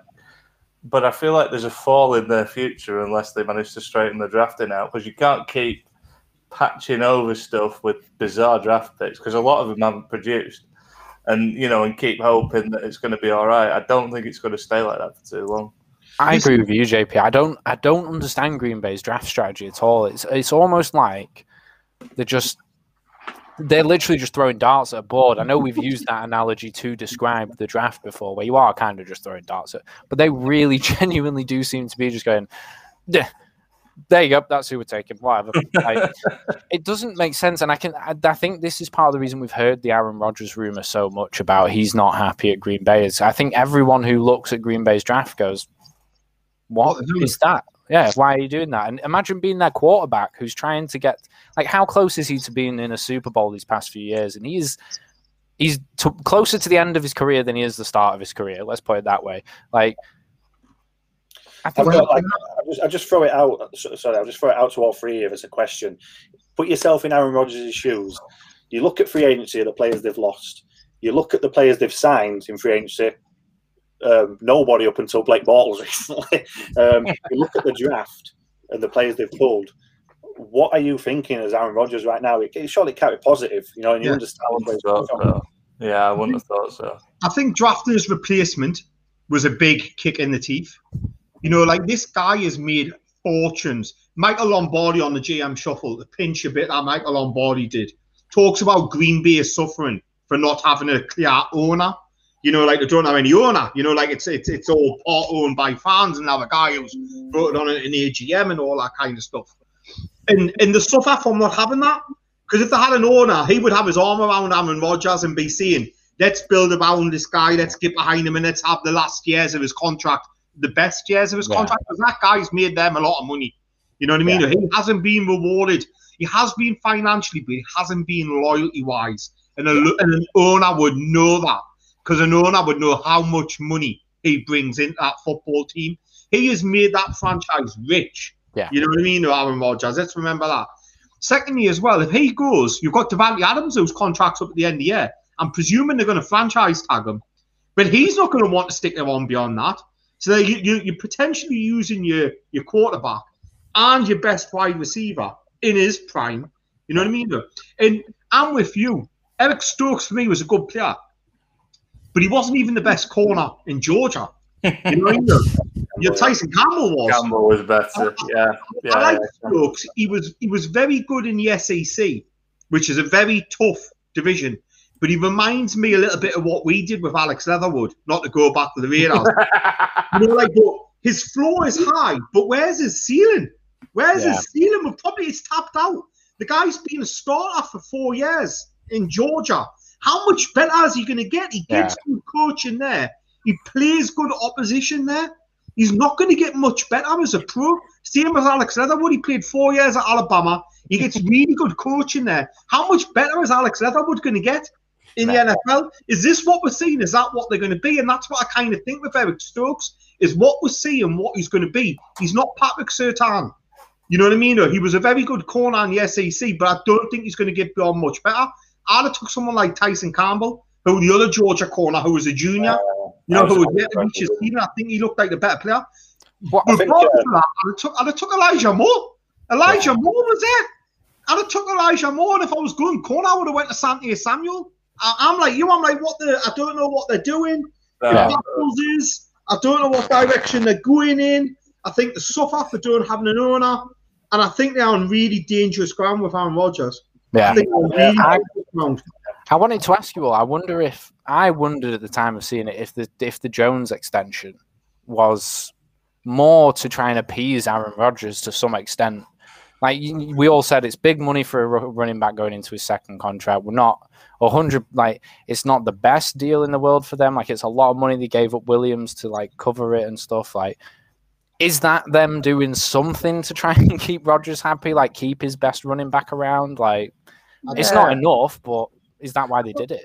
Possibly. I think it was a bit of a panic move as well because a few people were out the door pretty quickly when free agency opened, and it's kind of like, oh shit, we need to look like we're doing something. Right, go give him the money. I thought it was a strange deal. Still do. I don't get it. I don't understand the Packers. I can't say any more than that. It's a one-sentence job. I don't understand the Packers. I think as well, another thing that I haven't mentioned. So if you've got David Bakhtiari, who's probably going to miss at least half the season. I don't know how bad his ACL is, but it's normally you're looking at 8 to 12 months, and he only did it in January. So I think that's what I mean. That's why I think it's even with Aaron Rodgers, it could be a little bit closer than what people make out. If David Bakhtiari in there, if they don't get that left tackle right, if Vikings, Khalil Mack, Bears could be having a field day when they play against each other. They can't get out of that Aaron Jones contract. I'm just looking at it now. Yeah, $48 million over 4 years. 48 million. That's 12 million a year for a running back. That's a shit lot of money. Yeah. And there's no out in it. Dead cap hit in the first year, 4.46 million. Dead cap hit in the second year. Sorry, dead cap this year would be 13 million. Dead cap next year would be 9.75. There's a bit of an out in 2023, but the dead cap's still 6.5 million. And that is fully guaranteed. How much did you say? 40? 48 million. That's only $2 million less than Derrick Henry signed for his 4-year contract. Just to put that into perspective, they're paying him $2 million less than Derrick freaking Henry. Like, Jones is a good running back, but is he $2 million less than Derrick Henry good? And Derrick Henry's is scared. Derrick Henry's a weird structure. You can get out. You know what I mean? There's a break point in it. You can get out of it in 2 years' time. Aaron Jones, you're keeping him for 4 years, or you're going to eat some cap. You're going to eat about $6.5 million. It's such a bad contract. It's really, really bad contract. It's such a badly written contract. I don't know who did it. I think you're right. I really think a lot of this comes back to they don't have an owner. Like,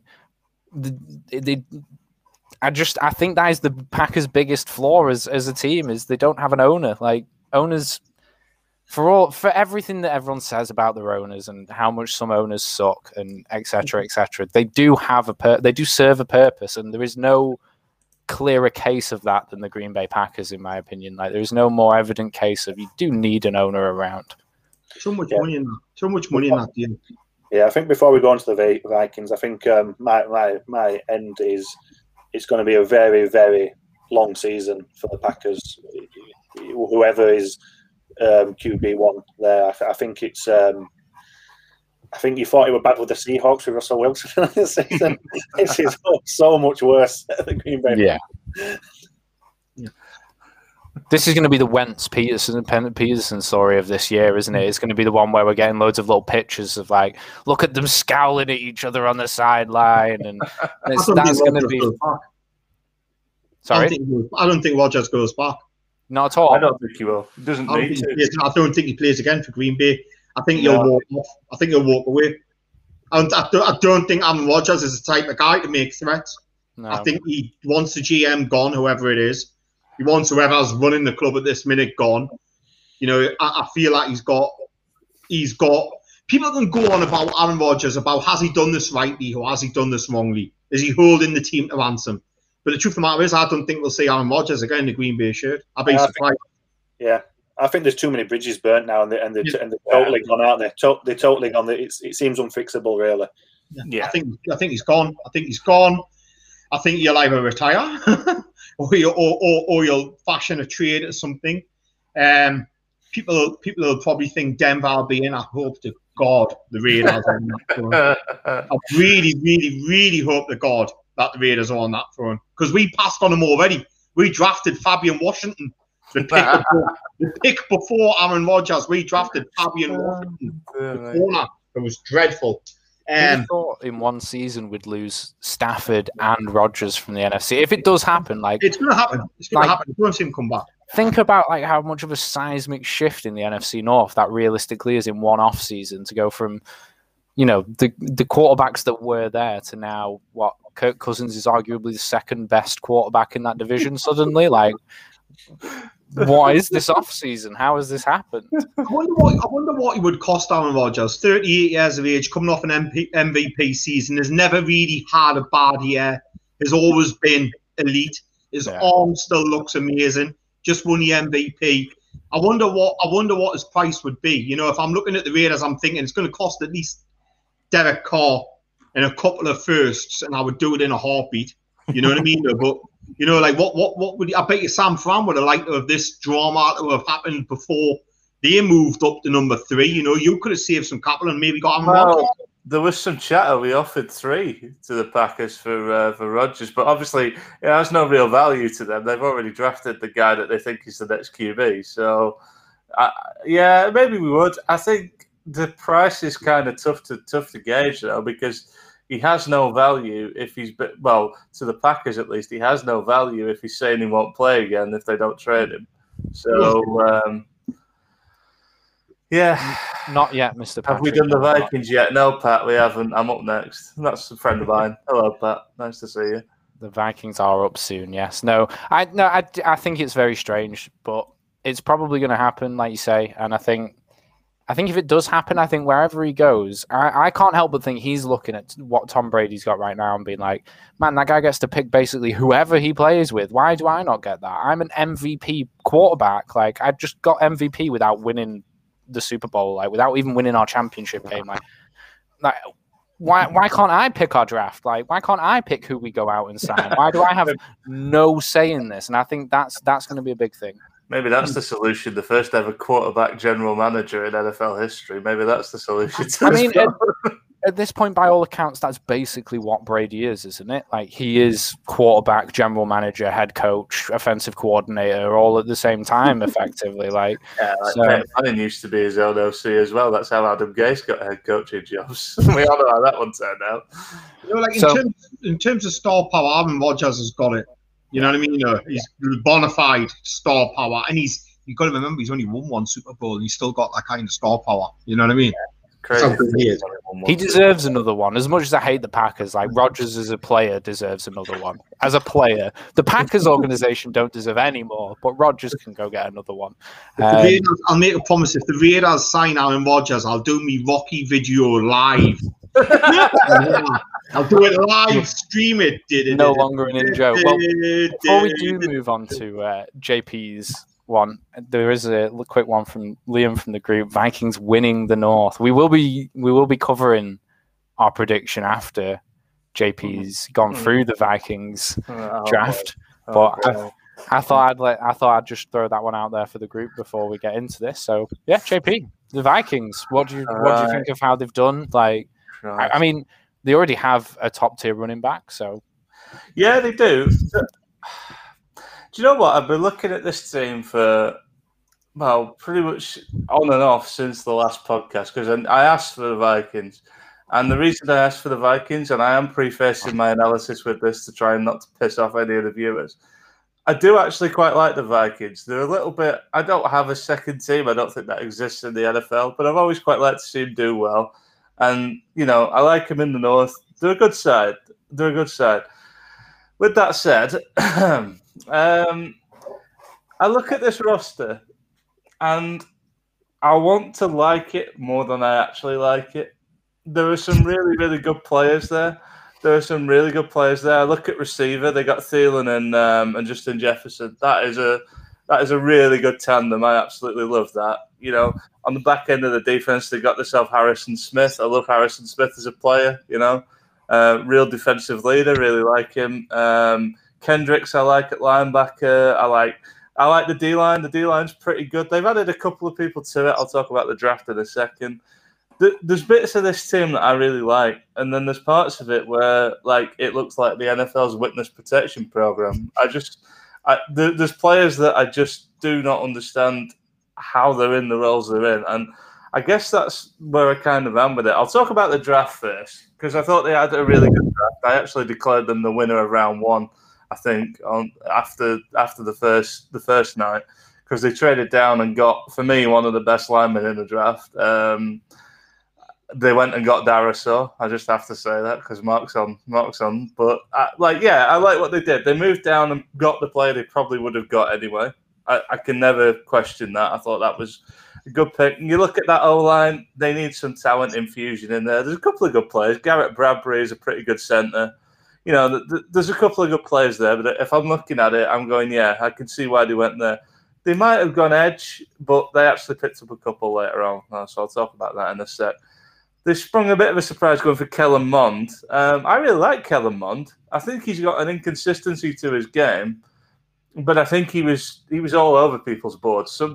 Chris Sims had him in the first round. I don't know if anyone else did, but there was people that had him in the first round. There's a lot of people had him in the second. They were able to grab him reasonably late. You know, I thought it was a good pick, and I think when you look at that QB situation, Kirk Cousins is an all right player. He's kind of like the Jimmy Garoppolo of the NFC North for me. There's nothing wrong with him, and he can take you quite far, but he's not a superstar player.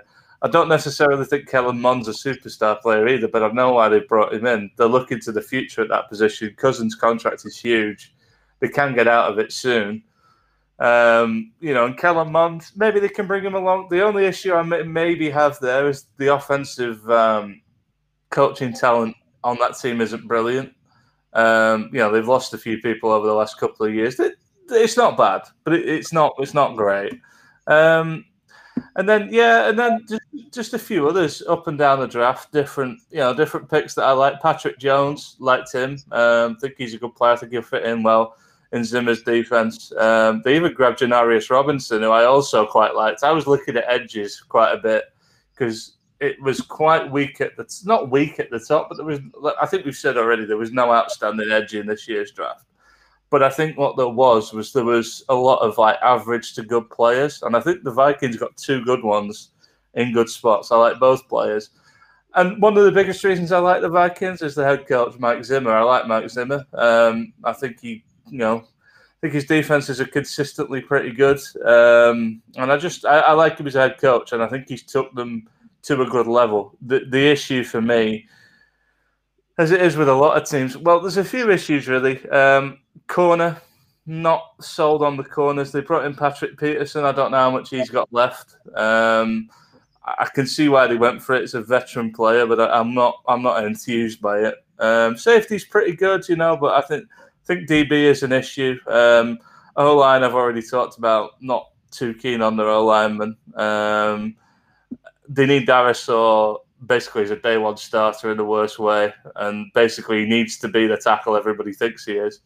Other than that, I think the D-line depends on Hunter getting back to health as well. I don't know what the current situation with that is. I believe he is on track to start the season, but also there's rumours he wasn't too happy with his contract, might be traded, blah, blah, blah.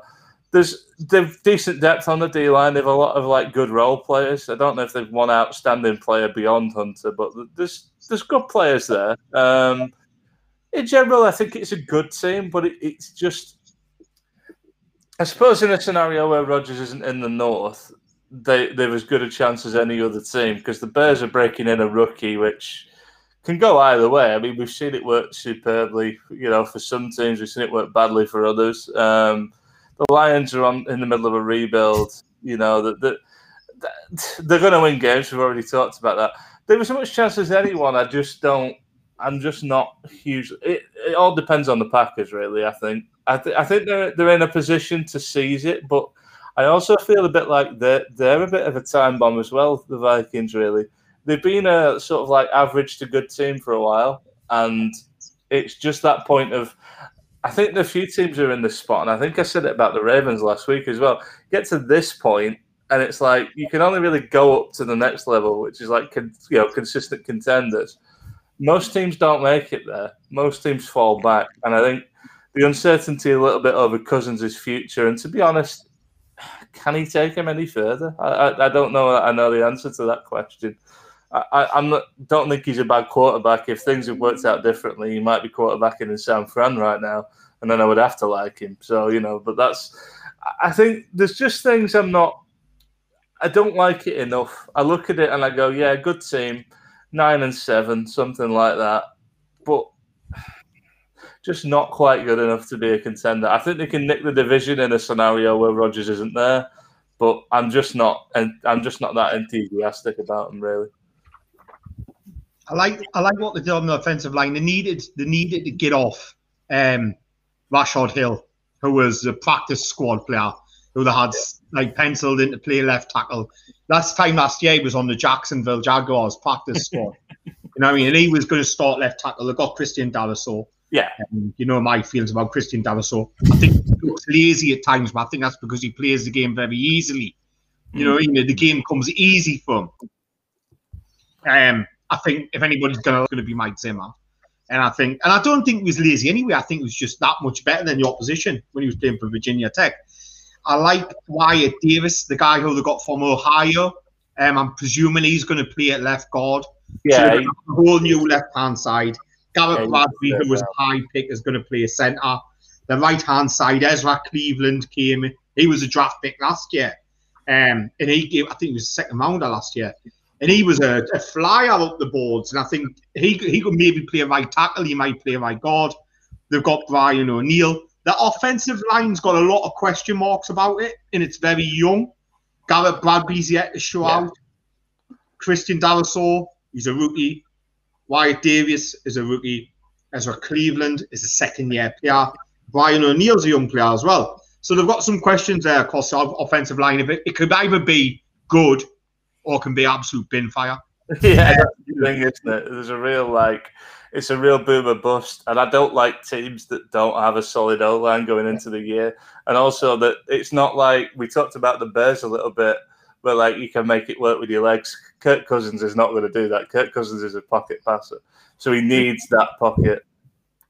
If the O-line does work out, though, if that setup, if these new guys that are coming in do work out, that I can't help but bring him up again because I watched him run all over us last year. Dalvin Cook behind that line, if it is a good line, is going to do well in the North. Again, is one of the Northern run-heavy divisions. Everyone's trying to run the ball, and they do have a very good running back if that line works out.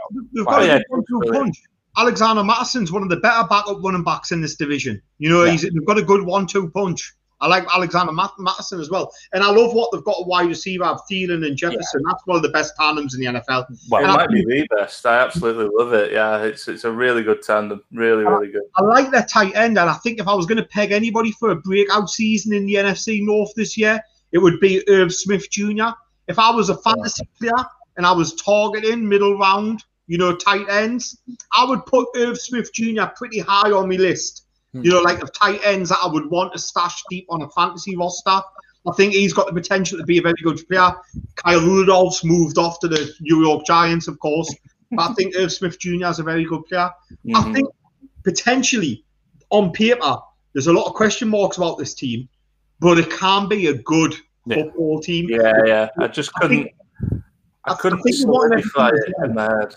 I couldn't like them enough. You know what I mean? I see it and I see the potential, but I just couldn't sit in here. I couldn't solidify it and say, yeah, this is definitely going to be a good team. I can say this could be a good team, but I can't say, yeah, definitely 100%. That's my issue. I like what they did in free agency on defense. I still think Patrick Peterson's got something in the tank a corner. You know what I mean? Or the Mike Hughes has gone already. He's went to the Kansas City Chiefs. I saw. That's right. Was never fit. But they've got Cameron Dantzler, who was, despite his slow 40 time, was a good cornerback in Mississippi State and played in the SEC and played a lot of football last year. A lot of it rotates around Danielle Hunter and what they're going to get back. Yeah. But they've got Anthony Barr to come back as well. And I like what they did getting Xavier Woods from Dallas Cowboys in free agency to slot in at free safety, because, of course, they lost their free safety. And I think that whilst he's not in the same bracket, you know what I mean, he's still a solid enough pro. I think there's a lot to like on paper, but a lot's got to go well for them. A lot to go well for them. Like you mentioned, Danielle Hunter there, and you know, they relied on him heavily. You know, like in the past. I like Patrick Jones. You know, they picked up from Pitt. Yeah, I don't think he is what he is. He'll play it on the edge, and he'll rush the passer in a 4-4-3 system, and he'll fit in perfectly at the Vikings, and he'll keep getting into the backfield constantly. He won't give you anything else apart from that, but he'll keep getting into the backfield constantly. I think it's a nice pick-up for him. Who could work out well for him. We'll see. Yannick Ngakoue. That's what I thought when I watched Patrick Jones. Yannick Ngakoue isn't going to do much in the run game, but as a third down pass specialist, he's going to get sacks. I might be wrong here as well. I might be wrong, but I think that this pick that they got, and they picked Patrick Jones, was an extra pick from Ngakoue going to the Raiders. I might be wrong there. I think it's something like that and stuff I read somewhere. So there's a quick bit of a... They did obviously trade for Ngakoue last year and then traded him away. And I think that's probably what they saw in Patrick Jones is they saw a bit on Ngakoue-like skill set. Whilst I don't think he'll be a full-time rotational player, I think he'll be a designated pass rusher. I think he'll probably find his way in the backfield and get a few sacks. Yeah, and Zimmer will know how to use him. That's the thing as well. A player like that going to a defensive coach, a good defensive coach as well. I think that's... I really like that pick. That was one of the ones I picked out and thought, yeah, top pick. Really like that. He's one of them I quite like for the Raiders in middle rounds. Obviously, we went and got Coons, but I would have been happy with Jones. I think I can't remember how many it was. The good thing with Vikings, they had so many middle round picks that they can throw, they can take stabs at and stuff that you'd like to think a few of them would come off. You know, I can't remember how many to 5. I think they had about 8 picks, didn't they, or something like that? Something crazy. The kid from Florida State, they got Janarius Robinson. Yeah. The other defensive end who they got. He's got traits for days, as the phrase goes, but he's very traits based. That whole Florida State defense was very, very poor. They flattered to deceive. They didn't even flatter to deceive. They just deceived. They were just shite. They really were poor, that defense. Marvin Wilson went undrafted, for Christ's sake. You know what I mean? And he was a first-round talent last year. You know, that's how bad that Florida State defense looked. But he's got a lot of traits that would make a defensive line coach excited. Yeah. But look, it's the draft. If you get 2 starters, you're doing well. And I believe they found 2 on the offensive line. I think they got Wyatt Davis. Ohio's a good guard. One of the better guards in the class. And they got Christian Darrisaw. You know my thoughts on that. He should have been a Raiders pick. He should have been, yeah. And I think, like, the only other thing as well, like, they're in a position where, and I could see them being one of these teams where if it doesn't start well, you know, maybe they give Mons some game time. I think they would have to be in a pretty dire straits for that. But they don't have a particularly easy start to the year. Looking at that schedule, you know, the first 4 weeks they're on the road in Seattle and Arizona. Sorry, they're on the road in Arizona and then they play Seattle. But I mean, there's a few games around it where you think they can pick wins up, but boy oh boy, does it get harder as well. That second half of the schedule is brutal. Like, they play obviously the Packers as a divisional team, the Ravens, the Cowboys, the Chargers. These are all like teams that I would expect to be there or thereabouts this year. I almost said the 49ers, but I won't. You know, these are teams that can play, and I think they're going to need some padding down the stretch. They're going to need to start well. Fortunately, they usually do. It's usually the back end of the season that they tend to struggle in. They tend to have pretty hot starts. But I think there'll be a lot of eyes on Cousins this year because they've got some big decisions to make there going forward. They need to know what the future is at QB. It's probably not him either way because of his age, but like it depends how long he can play for, really. It will be interesting to see what what happens there. But I do like the team. I may not have sounded like that when I spoke, actually, now that I think about it. I do like the team. I just don't know if I like it enough. And I think they're probably quite lucky that all this drama is going on in Green Bay, because I think it will benefit them, regardless of whether Rodgers comes back or not, because there's going to be a lot of focus, as you've all said, on their situation and how Rodgers is handling it and all those sort of things. I think they can sneak under the radar a little bit as a result. So, yeah, optimistic signs. And I'd like to see him back in the playoffs, if only so we could run over him again in the divisional rounds. I think Mark and Bones hit it on the head earlier. I think this division is going to be maybe not as bad as the NFC East last year, but it's going to come down to these last 4 games where they're playing each other and what players you have fit. Injuries are going to be a factor. And I think it's Vikings have got Bears twice in the last 4 games, and so I think that's what's going to come down to. End really, really close, and these division games at the end are going to decide who's probably going to go to the playoffs. I think that brings us on to quite nicely to who do we think is going to win the NFC North, right? Well, I don't expect Aaron Rodgers to come back. I just do not see Aaron Rodgers being the type of player who makes threats like that. And if he says he's not coming back, he ain't going back. He'll retire. You know what I mean? And he'll step off, and he'll step off as an MVP, and it'll be a shock. But I just do not see a bridge being rebuilt there. And I just do not think that Aaron Rodgers is the kind of guy to go back on what he said. Yeah. So I'm going without an Aaron Rodgers-led division. The bookies at this moment in time have the Green Bay Packers as clear favourites to win this division. They have the Vikings 3-1 as second favourites. If I'm a betting man, I'm putting my money today on the Chicago Bears to win this division. They're 9-2. It's a pretty good price. You know what I mean, though? They're 9-2. Yeah.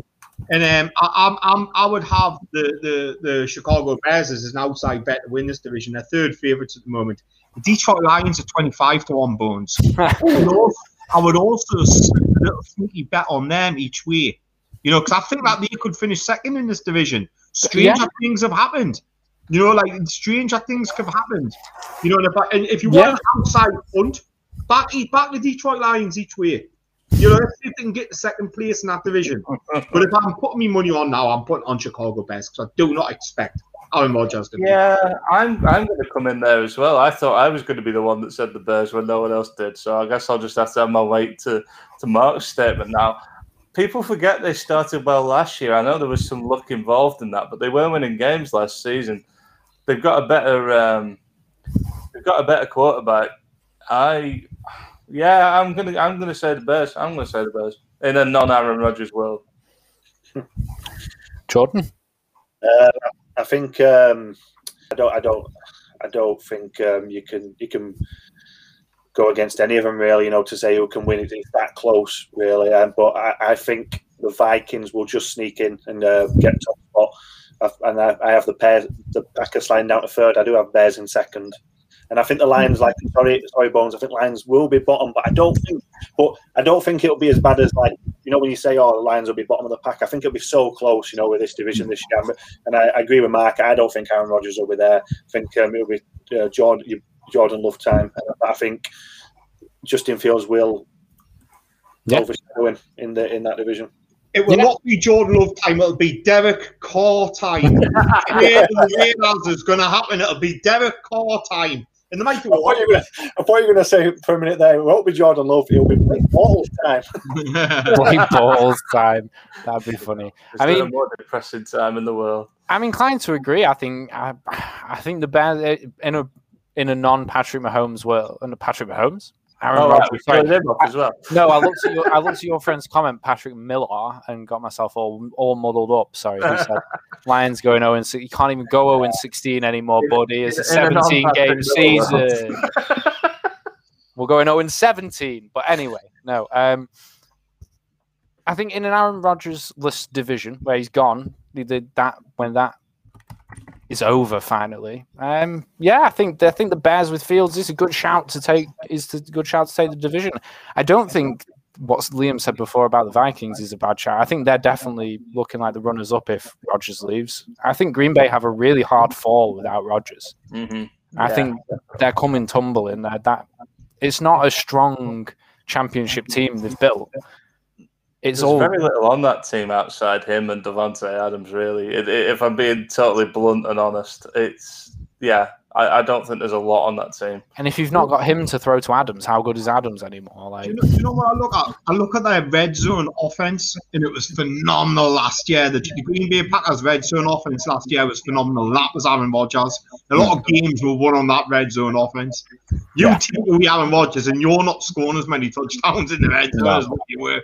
Just Jordan Love, or even if it is Derek Carr, or if it is Drew Lock, is not going to do what Aaron Rodgers was doing. You know what I mean? So that's the truth of the matter, like, you know. So we're saying Bears first, Vikings second, we reckon, overall, or I think in a world if in a world where if it is somebody like Derek Carr who does go there or Drew Lock who goes there, I still think Green Bay will have enough to be the second best team in the division. I think the Vikings have got too many questions and too much has got to go right this year, and I think the Lions will probably be fourth. Although I would still have a punt on them each week because like with that running team we talked about, and I think that team if they get a lead, it could be hard to beat. Yeah, Jordan, you were going to say something? Sorry. No, I was about to say if you were betting, if you like a bet, I think Bears at the odds would be a good shout. To be honest with you, I didn't realise they were that big. What were it? 9-2? Were it? Did you say 9-2? 9-2. Vikings are second favourites. The Bears are third favourites at this moment in time. I think Jordan hit it on the head when he said before, and like we've said it a couple of times, I guess now, is it's such a tight division. Like it may not be a strong division like we said about the AFC North last week, where it's got 3 teams that it could send to the championships this year. This isn't a 3-championship division. Like you said, this is one team at best, but it's still going to be a close run race for that first. Like we said, anyone could take it, but if I was going to put a bet on it, I would also at 9-2, I'd go for the Bears. Like that seems almost too good to pass up on as a slight underdog because it's not the underdogness isn't that much. Like. I'd get on it now, so it ain't going to be that when Aaron Rodgers goes. I'd get on it early. I would put whatever money I was putting on it now and preempt and take a bit of a risk that Rodgers is going back. But I'm do not say him going back. Just do not. Yeah. So in a Rodgers-less season, we're saying it's this then roughly. Yeah, I'd go with that. Jordan, JP, that's fine by me. I think you could make a case for basically any of that moving around, but if I was forced to put it in concrete, I think that's what I would go with if Rodgers wasn't around. We've sort of forced ourselves to put it in concrete by doing that as the setup for the show, so we kind of have to do that bit. Like, it's a tough division to do it with, I guess, but no, I think I agree. Jordan, do you have any feelings on that? No, like I say, I've gone for Vikings myself, but I don't disagree with you three on the Bears. It's going to be one of them where the first to fourth could be separated by 3 or 4 wins. It's going to be so close. Yeah, bit NFC East, like I think was it Mark said about better quality. Yeah, I hope so. I hope we're not the NFC least of last year. Hopefully Justin Fields doesn't trip and fall when he's 70 yards down the field with no defenders near him. Anything like that. Right, am I safe to tweet that out then and get us some abuse from Packers and Vikings fans? Yeah, get out. Yeah. This is an average Aaron Rodgers gone. Aaron Rodgers is gone with this scenario. We do need to make sure that we killed him. Aaron Rodgers is dead. We can't confirm anyone will be alive at the end of the week, let alone on the team. So next week where we're at, we've got the EFC East. We're going clockwork, so it's North East. So we're back to the EFC. We're in the EFC East next week. We'll have a chat offline and we'll divvy up teams again. Yeah, I feel like just giving Jordan the Patriots just to fucking throw it at him because he gave me, he snuffed me this week. But we'll have a discussion on that. That'll be good. I hope everyone joins us back then. Yeah, that'll be nice, won't it? I think that's a good division to look at. I think I might Bagsy the Dolphins. Ooh, I think I might Bagsy the Dolphins. Yeah. Dolphins sounds like a good one. As long as I don't have to do the Patriots. As long as I don't have to talk about... No. I've been confident enough just to go use pick first, and I'll take what's left each time. You know what I mean? I think I should get a stay at this time of who I actually want instead of just going well who's left. You know what I mean? Fair. So I'm thinking I might go for the Dolphins. Or I tried to do that last time, and I took Packer, and you gave me Bears. No, as always, it's been a pleasure, gentlemen. It's always great to talk to you guys about football. Like always a pleasure, never a chore. Yeah, follow us on all the various social medias at Third Short Pod, as you can see below. And just to give it one last mention, because we might have some different people around. Matt was mentioning they've got some glasses in that have been done by Elmbank Lasercraft. You can follow them on Instagram, and there is also a current one-time use discount code. But thought I'd just quickly give that a mention while we're here, boys. But yeah, can I just throw something in and just give a big thank you to Bones for both hosting and producing. He's been thrown in at the 11th hour, almost literally, and you've done a fantastic job, mate. I think it was seamless. You did a cracking job, fella. I've tried. I call Master Zoom, so never mind D and all of this. Like I've had lockdown as a director. Can I say as well, as a director at work, and not had to set up a single Zoom meeting. I've been able to get everybody else and just go, can you set up the Zoom meeting and I'll just invite me in? You know what I mean? I think there's questions to be asked by Matt and Tom, the producer, after this episode. We've got a producer controversy. Coming for your job. Coming for your job, man. No, it's thank you very much. No, it's I've noticed I do look over this way a lot, but that is where the actual production screen is, so occasionally I'm looking over this way, but no. Yeah, it's been fantastic, gentlemen, and yeah, people can follow us. We gave our prediction that JP's going to tweet out, and then we'll be back for the AFC East next week. So otherwise, guys, I'm probably just going to end the stream there. So see you all. Bye everybody.